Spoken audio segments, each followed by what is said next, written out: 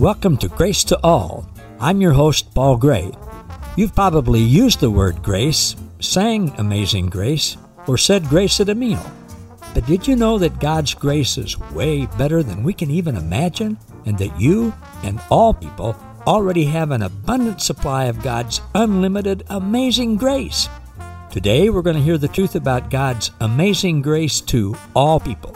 So, sit back, relax, and prepare to be inspired and awakened to the amazing treasures that you already possess.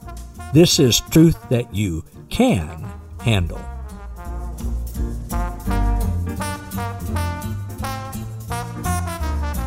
Hey everybody, Paul Gray here. Thank you for joining me once again for another edition of Grace to All with Paul Gray. My wife and my daughter, Jody, who lives with us, are great cooks. Absolutely great cooks. This past week, Jody marinated and fixed wonderful steaks for us for a birthday dinner. They're just great.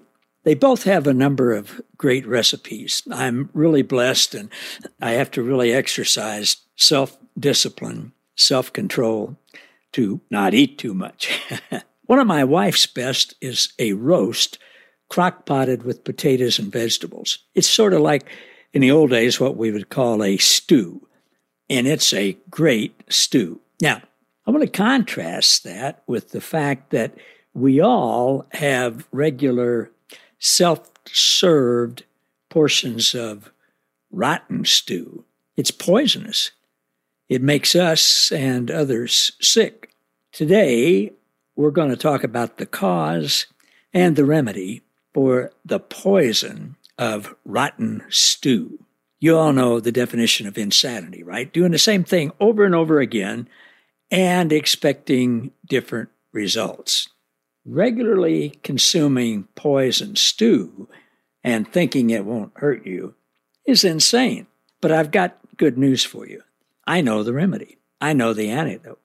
Most of us don't even know that we regularly consume poisonous stew. See, when something happens, like our baseball team, the Kansas City Royals, when they've lost 8 straight, and then they lose the next game 15-1, or when our child or grandchild or a friend make poor decisions that hurt them, or somebody else makes a poor decision that hurts our loved ones, or when we just don't get the parking spot we want, or when service is slow at a restaurant, or our meal's not cooked exactly the way we want it to, when the weather doesn't cooperate with our plans, when you get a bad report from the doctor, when somebody else offends you or gossips about you or betrays you or hurts you or leaves you, when you have aches and pains, when somebody won't forgive you and they keep bringing up the past. That's a whole litany of things that happen to all of us. Some of those are no big deals, and some of us are really big deals. But stuff happens. And when it does, we have a choice to make. We can make poisonous stew out of those things that come to our mind when these situations and circumstances happen. And we can take those thoughts in that stew and dwell on them, and this poisonous disease of morose will set in. My mom used to say she just felt blue. Feel like we're in a funk. Hebrews 12:15 talks about that. It says, watch over each other to make sure that no one misses the revelation of God's grace. That's what we do with each other, isn't it? We watch over each other to make sure that nobody misses the revelation of God's grace. And then it says, why? Make sure that no one lives with a root of bitterness or resentment or rancor or hatred sprouting within them, which will only cause trouble and bitter torment and poison the hearts of many who will become contaminated and defiled by it. Did you know that's what happens? When you miss grace, it's like making a stew with rotten meat, poisonous mushrooms, pouring in some spoiled milk, and it's just awful. But there's something worse than that. You can make that stew, and then you can continue to talk negatively about that situation or circumstance to yourself. And every time you hear your own voice say those things, it's like adding another piece of rotten meat and another poisonous mushroom and a little arsenic to your emotional stew, and throw in some curdled milk, why don't you? And you stew over it. You stew over your own rotten stew. I've become an expert on that. You know how? I do it. I do it. Not as much as I used to. And my goal is certainly to do it less and less all the time. When we stew over our own rotten stew, it just sucks the energy out of us. I mean, it just sucks it out of us. It drains our joy. It not only affects us physically, but it affects our body and our mind, everything. Every time you stew over your own stew out loud to someone else, you not only steal and drain your own joy, but you steal their joy as well. You become an agent of poisonous stew. You become a joy sucker. I've found people don't like to be around joy suckers. Well, some people do. I mean, like attracts like, but most people don't like to be around joy suckers. See, what happens is when you miss the revelation of God's grace for you and everybody else, that God is continually working all things for the good of you and everybody else, when you miss that revelation that God's grace covers everything, and instead you make rotten stew with a root of bitterness, resentment, rancor, or hatred, it festers. It just keeps getting more and more rotten, and it sprouts within you. And then one time it will just get so nasty, like nasty stuff in your stomach, it'll just blow up and you'll puke it out all over whoever you're with. Could be anger, could be anything. It just comes out and it erupts, and everybody around becomes contaminated with it and defiled by it. Do I have to paint any more of a graphic picture? It's not a good thing. One of the things my wife, Kitsy, is helping me with is not saying negative things about other people's mistakes. Sometimes I do that to get a laugh, but the result is it makes the other person look bad. I get a laugh at their expense. And without me even knowing it, I'm missing God's grace, and it starts to suck the joy out of me and everybody who's listening. We might do a little nervous laugh or something like that. But I know from experience when I do that, I wish I wouldn't have done that. Feel like that afterwards. See, the law of attraction works. And when we say hurtful things, we get hurt. My friend J.L. says often, words have power. Don't they, though? My friend Malcolm Smith tells a story of one time long ago. He first moved to Texas from New York City. And he had gardens in 2 different places on his ranch. And he intentionally went to one plot of the garden and spoke positive, joy-filled, life-giving words to the plants in the garden. He talked about how good they were, how he loved them, and how they were going to produce great things. And they did. But the other one, he purposely and intentionally went to that plot and spoke negatively to them and harshly. And just said, yeah, you'll never amount to anything. You know what? That one perished. It withered and perished. But Malcolm says he felt so bad in doing it, he decided to never do that again. So now he uses it in his messages to tell us not to do that again. So when bad things happen, when circumstances and negative situations come up, do we just stick our head in the sand and ignore reality and whistle, have a happy day? That's not a good plan. Of course not. I am going to give you some great practical advice, spiritual advice, that's not just theory.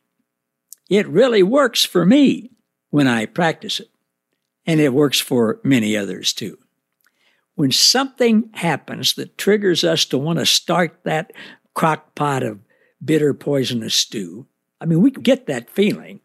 Immediately, we can stop and go to the Spirit of truth in us and say, just ask, what's going on here?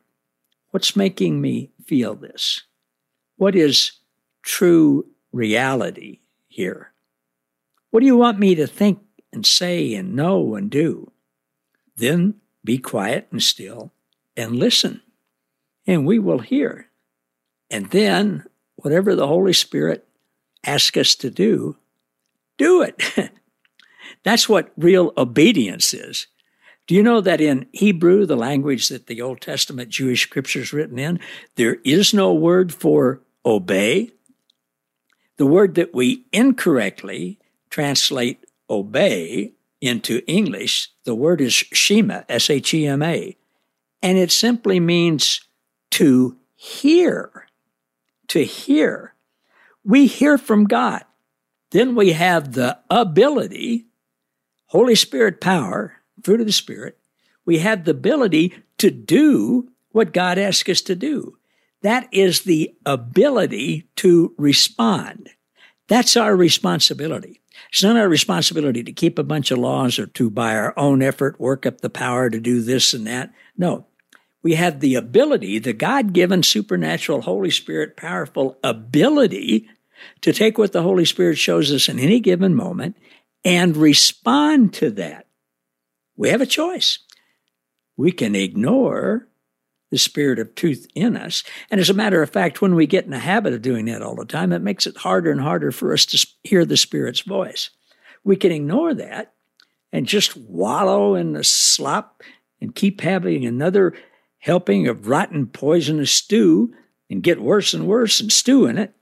Or we can choose wisely. Choosing wisely. That's wisdom.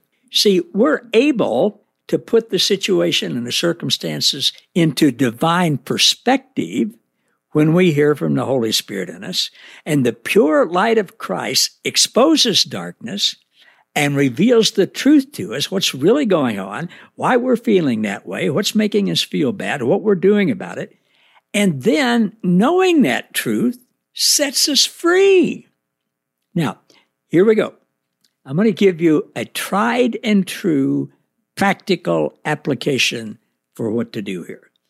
When you start to get that feeling that something distasteful has just happened or is going on, or I perceive this or whatever, first of all, just stop.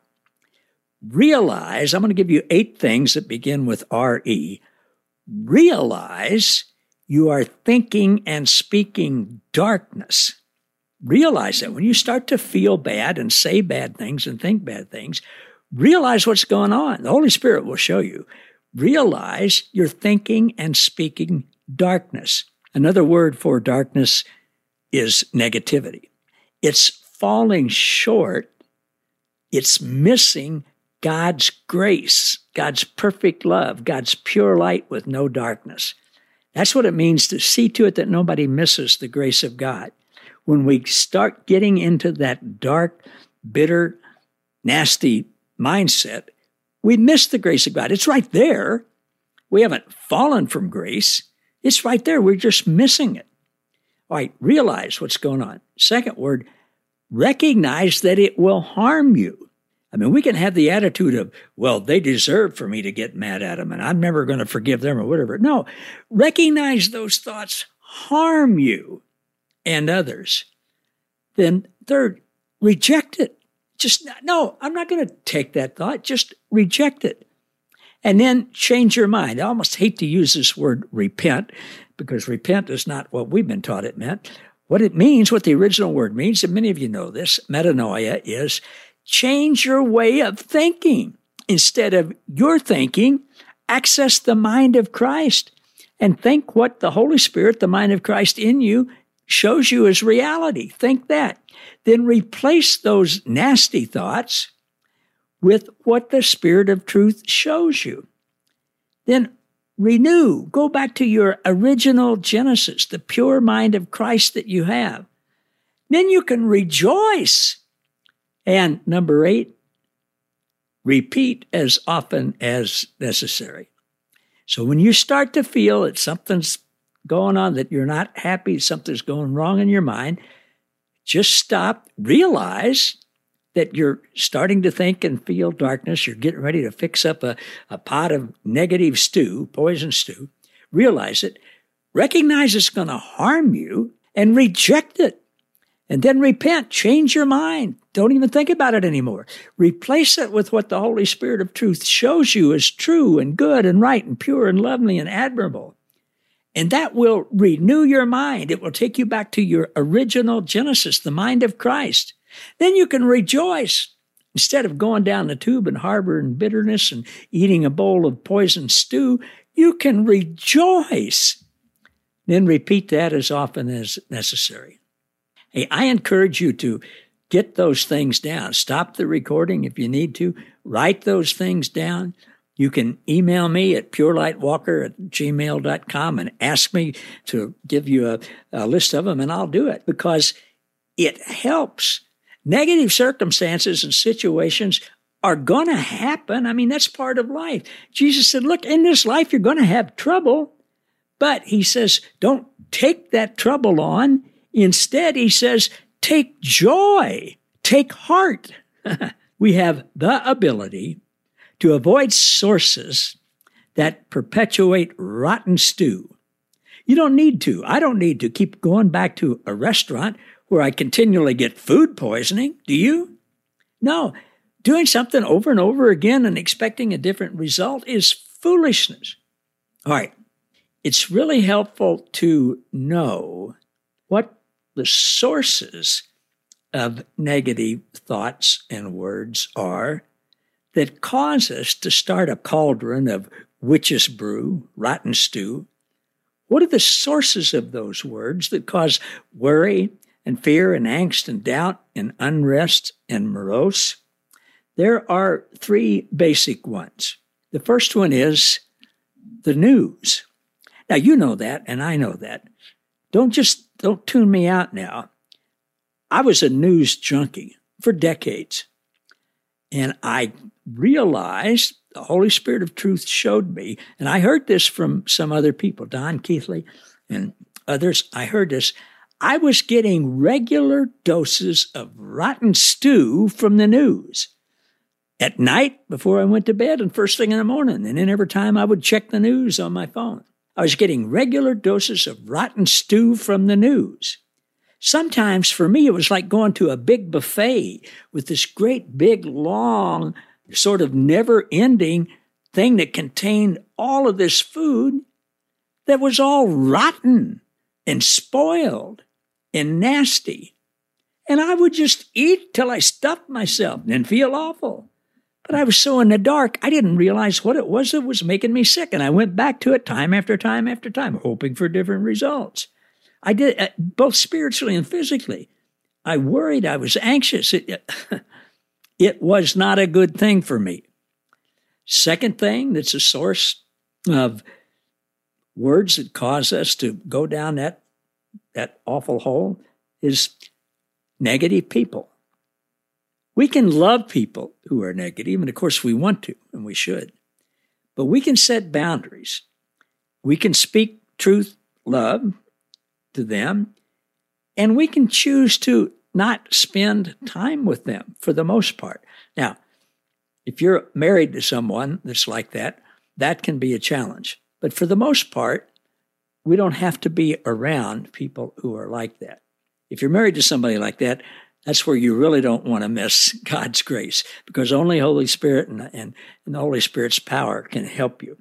I've got a concert coming up with my band downtown here in Lawrence, and another guy and I were working on it and putting together the group that we wanted to play, and we've both played in different groups with different people, and certain people are no longer available to play. They've moved away or whatever.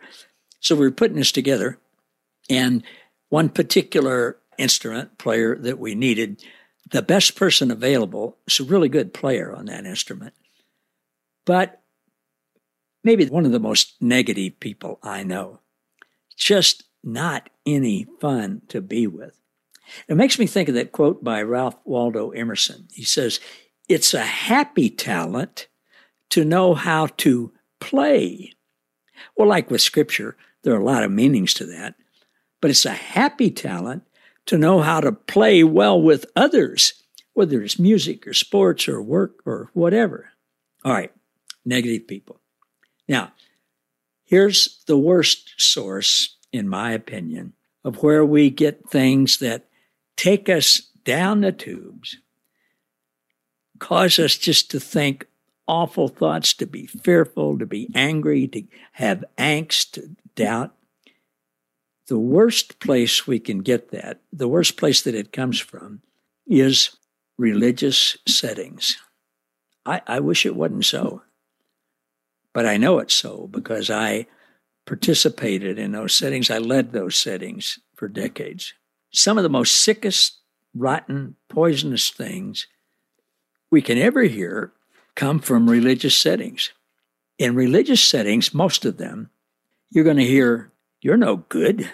God can't even stand to be around you. God can't even stand to look at you." That's what the Bible says, the Word of God. You can never please God. You were born despicable and totally depraved. Just this past week, a nationally well-known Christian radio personality said this. My wife heard it. This person said, "When I look in the mirror, I'm so sad because I see brokenness." Religion tells you you are broken, and you should wallow in your brokenness. Jesus said, "No, you're not broken, you're whole." Jesus says, "I made you whole. Rejoice in your wholeness." That's what salvation, sozo, is. It's wholeness. It's not for someday, sometime in the pie in the sky when we'll all fly away. No, it's for right now. Salvation, sozo, wholeness is for right now, and you have been made whole. You've been given a pure heart. You're pure in righteousness and without fault, God says. That's what God says. Don't listen to what religion says. Listen to what God says. Religion tells you everybody else is no good. God can't stand to be around and all that. God is continually angry, but you got to worship him. God's full of wrath, but you got to try to please him, even though it's impossible. God's watching you like a hawk, keeping a list of your foul-ups, and there's hell to pay. God has been continually torturing your past relatives in hell forever, and he's going to do the same thing with many of your current relatives, and maybe with you if you don't shape up.